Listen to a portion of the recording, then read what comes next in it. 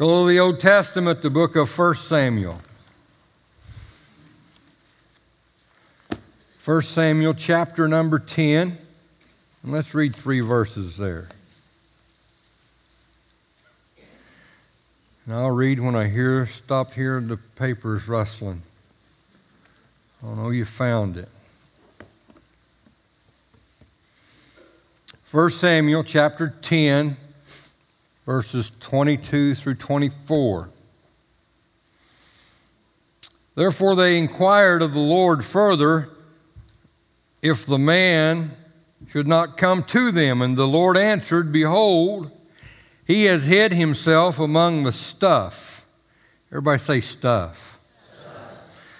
And they ran and fetched him. Don't you like that word? Fetched. And they fetched him. And when he stood among the people, Saul was higher than any of the people from his shoulders and upward. And Samuel the prophet said to the people, See him whom the Lord hath chosen, that there is none like him among all the people. And all the people shouted and said, God save the king. God save the king. God save the king. Bow your heads, please. Father, I ask and pray this morning, God, that your anointing would be upon me to preach, and Lord, your anointing also would be upon these ones to hear and to heed. Lord, we're thankful for the opportunity that we have to be able to preach here. And Lord, also that Centralia branch will be hearing this and watching this. Fairfield branch will be hearing this and watching this. Thankful for the internet ministry. Thankful for 90.9 The Vine, that every Thursday that there are people that dial in to listen to the sermon. We're thankful for that as well. We're believing your word will go forth. And God, when that happens, it does not return void, but is accomplishing that which it set out forth to do. In Jesus' name, amen. Is it luggage or is it baggage? Let me set the stage here. All the people have come to a certain place of Israel. The people of Israel have come to a certain location. And since there was no Holiday Inns or Ramada Inns, they had to take what they were going to sleep in, their change of clothes, their food. It was like a mini vacation, what was going on.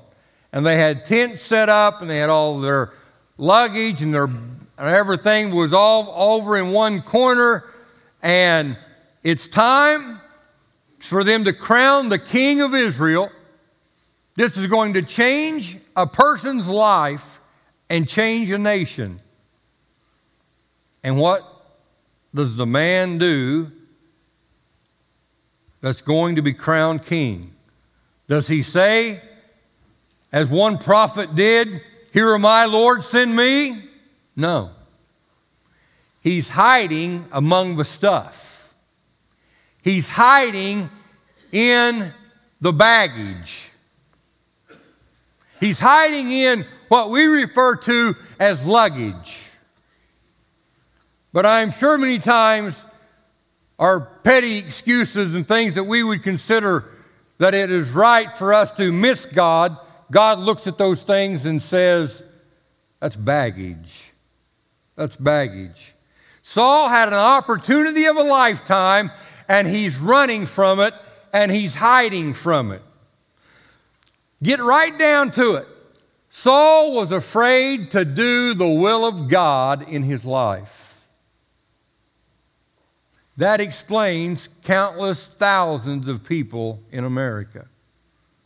They're afraid of what God is going to ask them to do. And yet, I believe that no matter if God asks you to be a missionary to another country, the safest place to be on the planet is in God's will. Saul was hiding among the stuff. Pastor Mark, what's the most difficult thing you've ever done in all of your life? Here's the answer. The will of God for my life.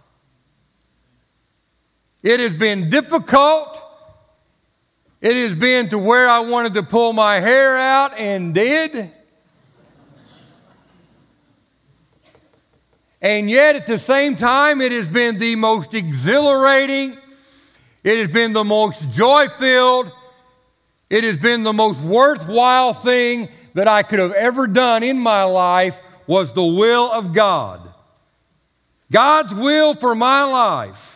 And I know the Word of Faith crowd wouldn't agree with that, or the little booklet crowd, like I like to call them, because they've always got those little booklets. But I'm telling you, if you listen to Paul, and we'll get into this later on, that guy suffered hardship. And it wasn't because he was out of the will of God, it was because he was in the will of God. Let me read you something that when you went to South America and you was going to be in the Peace Corps, here was what a brochure pamphlet that you was given. What to do if attacked by a giant anaconda. How many would want to know what to do? You're in the Peace Corps, there are anacondas, you're in South America, this ain't like Wayne County. Here was the 7-rule list. Number 1, do not run. Number 2, lay flat on the ground. Somebody wrote this. Meant people to do it. Number 3, the snake will start nudging your body. Number 4, and this is the best of all, do not panic. Yeah. Number 5, after the snake examines you, it will begin swallowing you feet first. Oh, the little kid said. Number 6, when the snake is up to your knees, take your knife out, putting it in the snake's mouth, and rip upwards. And number 7, be sure you have a knife.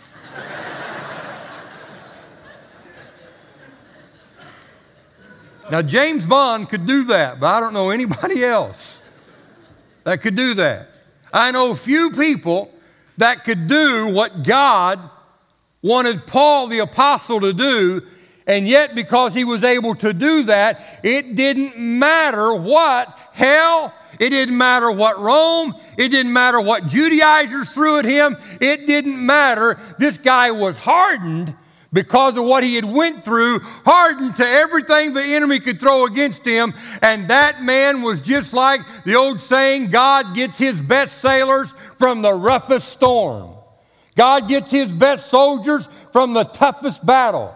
And the same way with Paul. We look at this guy's life in 2 Corinthians, and let me go through this litany of things that this guy went through. It is astounding. Here it is.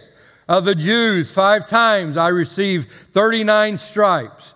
3 times I was beaten with rods. Once I was stoned. 3 times I suffered shipwreck.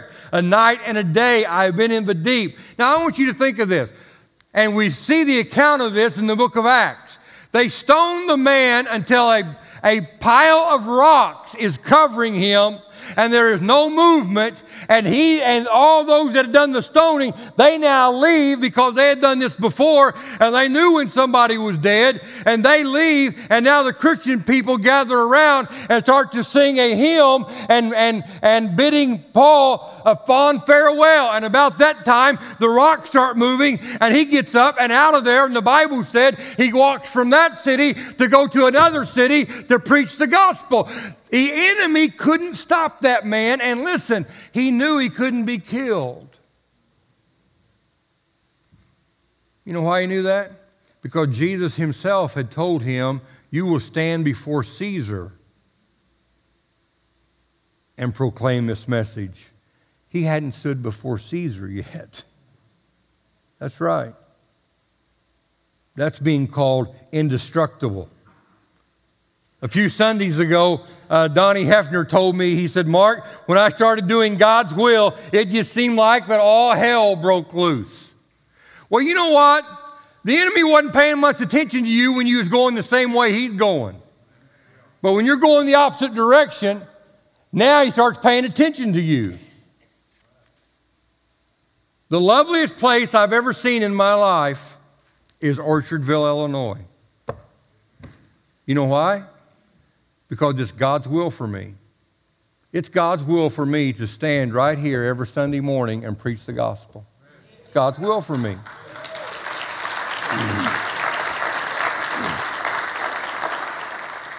And furthermore, I didn't hide from God's will in my life, even though I had 100 reasons to hide. I wasn't raised in church. I didn't have any speaking ability. When I was in high school, I was supposed to take a speech class. I got out of that. I was horrified to think that I had to stand in front of those people. I couldn't do that. I could have hidden the baggage when God called me, but I stood up, and I'm thankful that there are people in Orchardville Church, there are people in the Centralia branch, there are people in the Fairfield branch that done the same thing. They've stood up when God has called them. And God's calling on you is going to be different than God's calling on me. Everybody's calling is going to be a little bit different. But thank God when people rise to the occasion. Thank God when people rise to that challenge. Because believe me, it can be challenging. Karen Wason gave me this a few months back. In church, we should be able to reveal our weakness to find strength. I love that. We should be able to reveal our weakness to find strength. The man with the withered hand.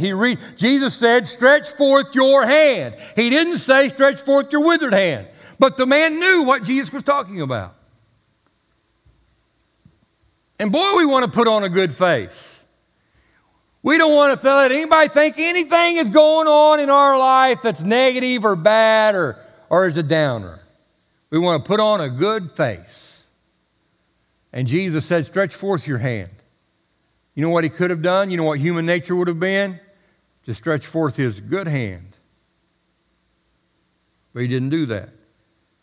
He knew what God was talking about. He stretched forth his withered hand. And when he did, Jesus made it whole, just as the other. If the man would have kept that in his pocket and stretched forth the other hand, that withered hand, he would have died with that withered hand. God was asking him to do something, to stretch out, to go a little bit further. Listen, when our greatest fear is letting down our hair, perhaps our greatest sin is keeping our hair up. Baggage. Baggages of sin. Baggage of guilt. Baggage of pride. Baggage of fear. FOF and FOP. F-O-F, F-O-P. F-O-F. Fear of failure. That's why a lot of people never attempt anything. And everybody fails. It's just thank God for those that keep getting up. Rick Stratton told me one time, if I fall, I'm going to fall forward. Because I'm going to be going that direction. I like that attitude. Fear of failure. And F-O-P, FOP, fear of people. Fear of failure and fear of people, those two fears keep most people right where they're at. They're where they're never willing to venture out. Never willing to give it a try. The baggage of bitterness keeps so many people down. To where, well, she done me wrong, he done me wrong. And Jesus says, let it go. Let it go.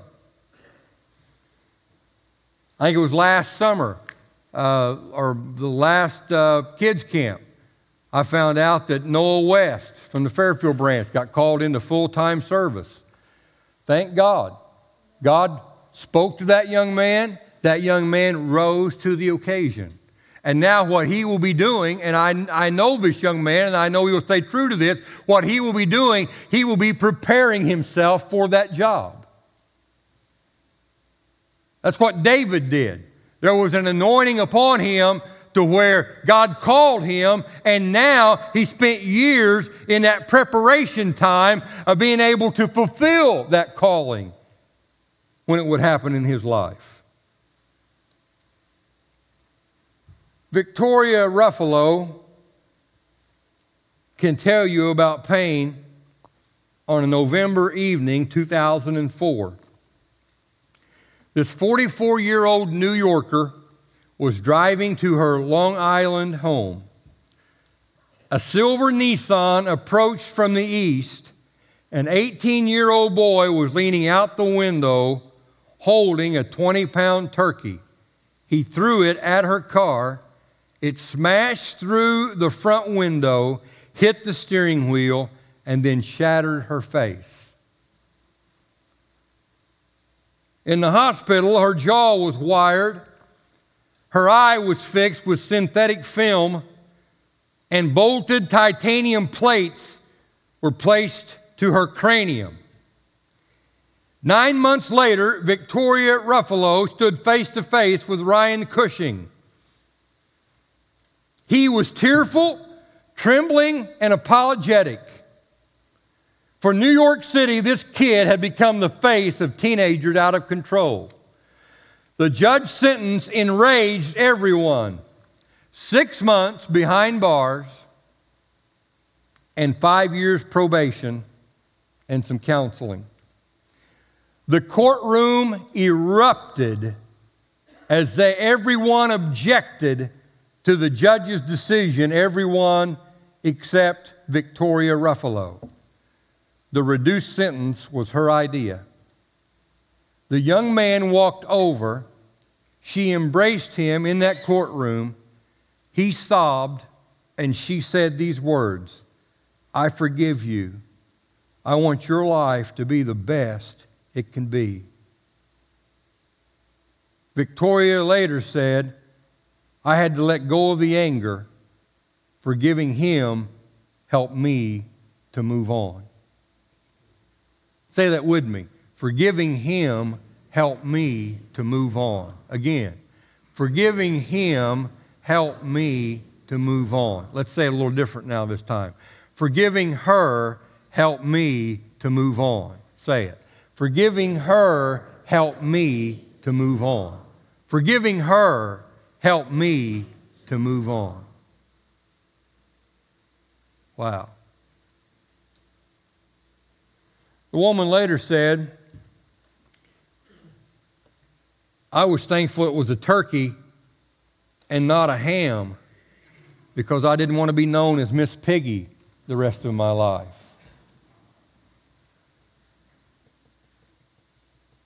See, I think what's on the inside, and it happens, I mean, more times than not, it's transferred to the outside of a person.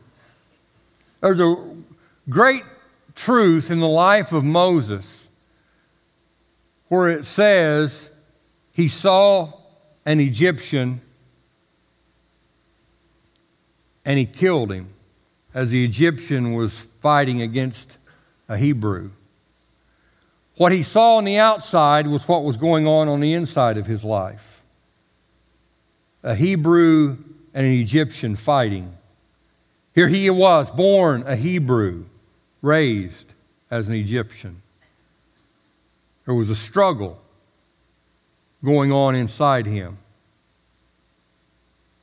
God would call him. What would he see? He saw on the outside what was going on the inside. He saw the bush that was burned and yet wasn't consumed, as he himself was burning with the call of God, and neither was he consumed. I want to, the older I get, I think the more we resemble the place we're going. Some old man that's hateful and hate-filled and meaner than a junkyard dog with AIDS and just ain't got a good word for anybody, the older he gets, the more he resembles the place that he's going. You think of the Christian person that's a joy to be around, and the grace of God has just brought upon that person a spirit of help and liberty and goodness to people. The older she gets, the more she looks like the place that she's going to. I see in King Saul's life always trying to hold always trying to hold David back, the guy that was going to be the next king. Listen, when other people can't rejoice with you, you need to stop hanging around with them. King Saul could not rejoice because David was going to be the next king, so instead he tried to kill him. I got this from T.D. Jakes a number of years back. I've used this a couple of times. I think there's some valid and vivid truths within this. When people can walk away from you, let them walk. Don't talk someone into staying with you. You're better than that. When people can walk away from you, let them walk. Because your destiny is never tied to the person who left. For had they been of us, they would have continued with us. People leave because they're not joined to you. If they're not joined to you, super glue can't make them stick. How about the 10th spiritual gift? The gift of goodbye. It's not that I'm hateful, it's that I'm faithful, and I know that God will get what I need into my life. God's word was coming from the burning bush, and it won't be long. God's word would soon be coming from the prophet Moses. What was on the outside was exactly what was on the inside. Preacher, it's not baggage, it's luggage. Because with that luggage, I can travel and I can go on vacation and I can have excitement and happiness and pleasure and enjoyment and all of these things. And too many times we call it luggage and God calls it baggage. We call it a little white lie and God calls it what? Sin. We call it social drinking and God calls it what? Sin. We call it gossip and God calls it what? Sin. Give me that slide if you would. If you ever have a chance to see this in person, you're going to be shocked. I was blown away. It's 62 feet tall. I got to ask every time, I forget. Frank, how tall is this ceiling height? 23 feet tall. So just take this, and then again, and then again. It's massive. It's massive. The first guy putting the flag in the ground was Harlan Block, an all-state football player. He never got home. He died holding his intestines in his hands. The next one was Rene Gagnon, a Frenchman from New Hampshire, an 18-year-old kid. 18-year-old kid. Scared with a picture of his girlfriend taped in his helmet. The third one was Sergeant Mike Strank, the old man of the group. He was 24. He told his troops, "You do what I do and I'll get you home to your mom." See, these heroes were not old men. They were kids. One Marine, and I think it's the one reaching there in the very back, had a song written about him by Johnny Cash. Anybody knows what that was? Ira Hayes. Ira Hayes. The next Marine was Ira Hayes, an Indian from Arizona. After the war, he met President Truman, who told him, "Son, you're a hero." And he responded, "Mr. President, how can I feel like a hero when 250 of my buddies hit that island and only 27 of us returned?" Hayes lived with the horrors of war continuing to flash through his mind and died in a drunken stupor at the age of 32. 10 years after that event and that picture had been taken that they subsequently built the monument from. The next guy was, I think the guy in front of Ira Hayes was Franklin Sosley from Kentucky. He died on Iwo Jima at age 19. When his mom got the telegram, neighbors heard her scream through the night. John Bradley was the other Marine. He survived and would get continuous calls for interviews. I think he died last year. He always refused. 6 guys in the picture and the statue. 3 of them died and 3 of them came back as heroes. 7,000 of our Marines died on that tiny island. Think of this story the next time you see that statue. It won't just be a big hunk of stone or metal to you anymore. And I want you to also think, every time you look at that cross, don't just see a piece of wood. See what that thing really represents. The Son of God dying for the whole world, so that whosoever will could go to heaven.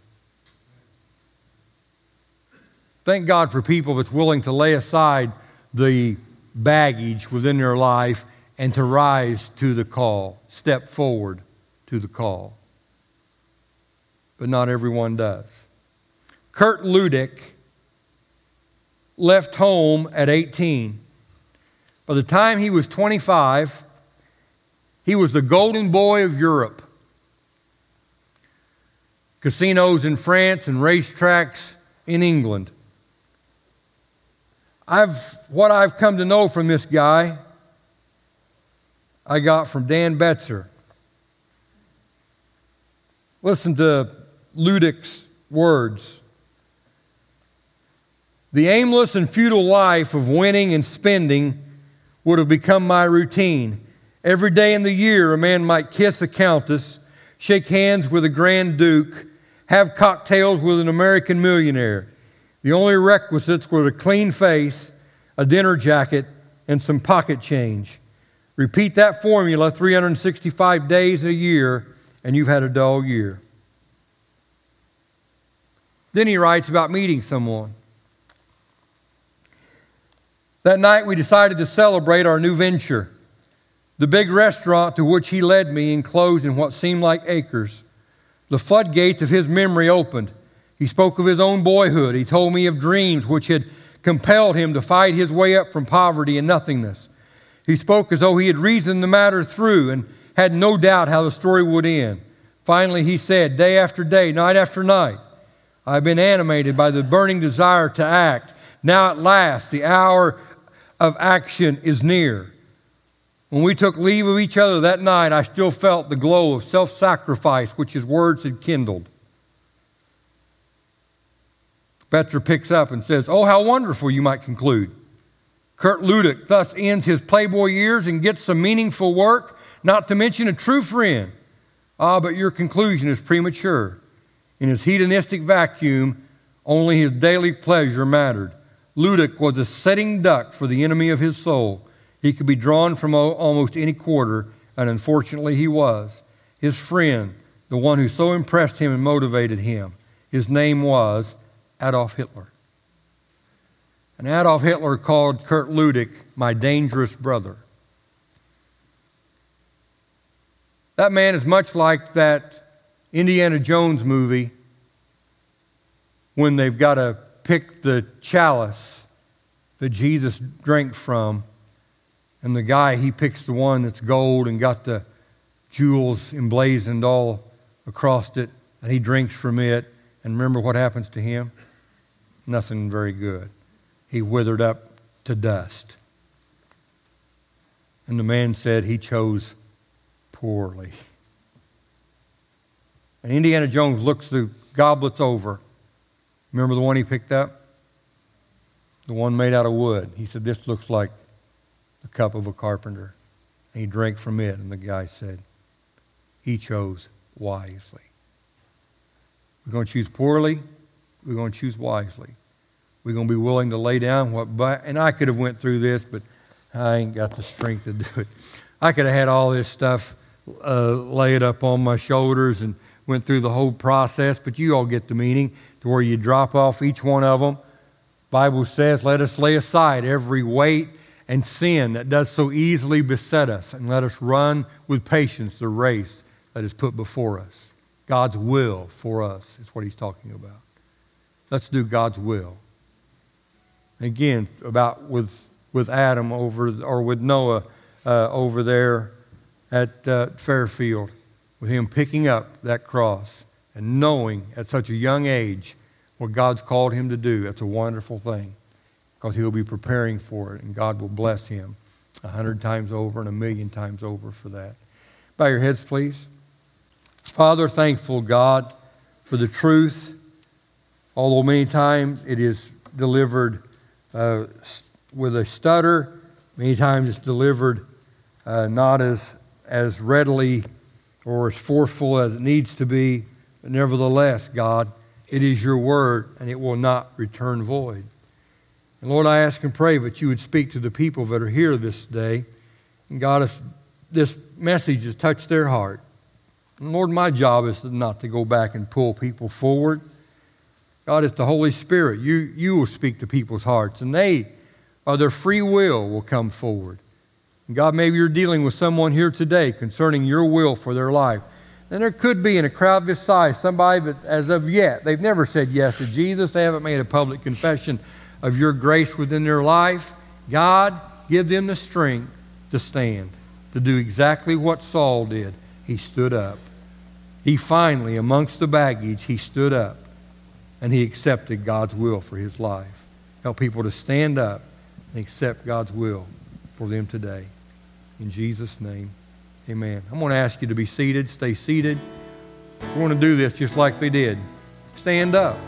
If you have a need, I want you to stand up. I want you to come to this altar. If you have a need, I want you to stand up. Come to this altar. If there's a calling of God in your life, I want you to stand up and come to this altar. If God's speaking to you to be saved this day, I want you to stand up and come to this altar. Don't play games. Let this be real in your heart as they sing.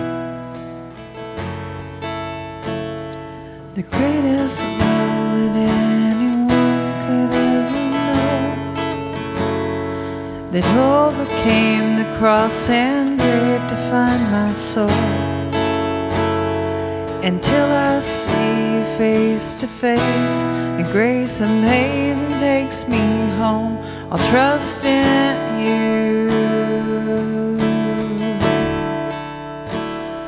With all I am, I live to see your kingdom come.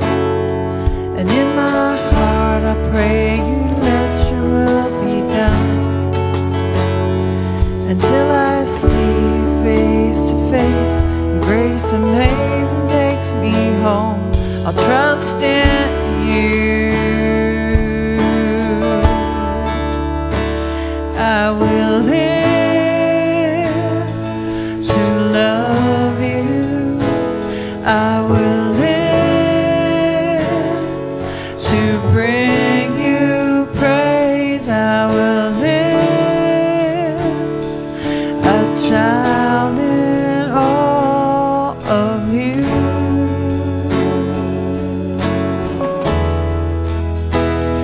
You are the voice that calls the universe to be. You are the whisper in my heart that speaks to me. Until I see you face to face, grace amazing takes me home, I'll trust in you. I will live to love you. I will live to bring you praise. I will live a child in all of you.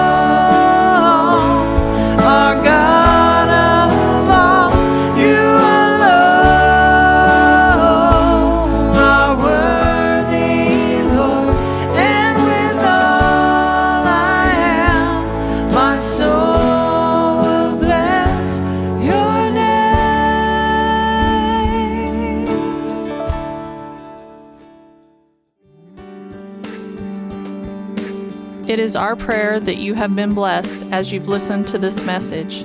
If you would like to become a partner with this ministry, please contact us here at Orchardville Church.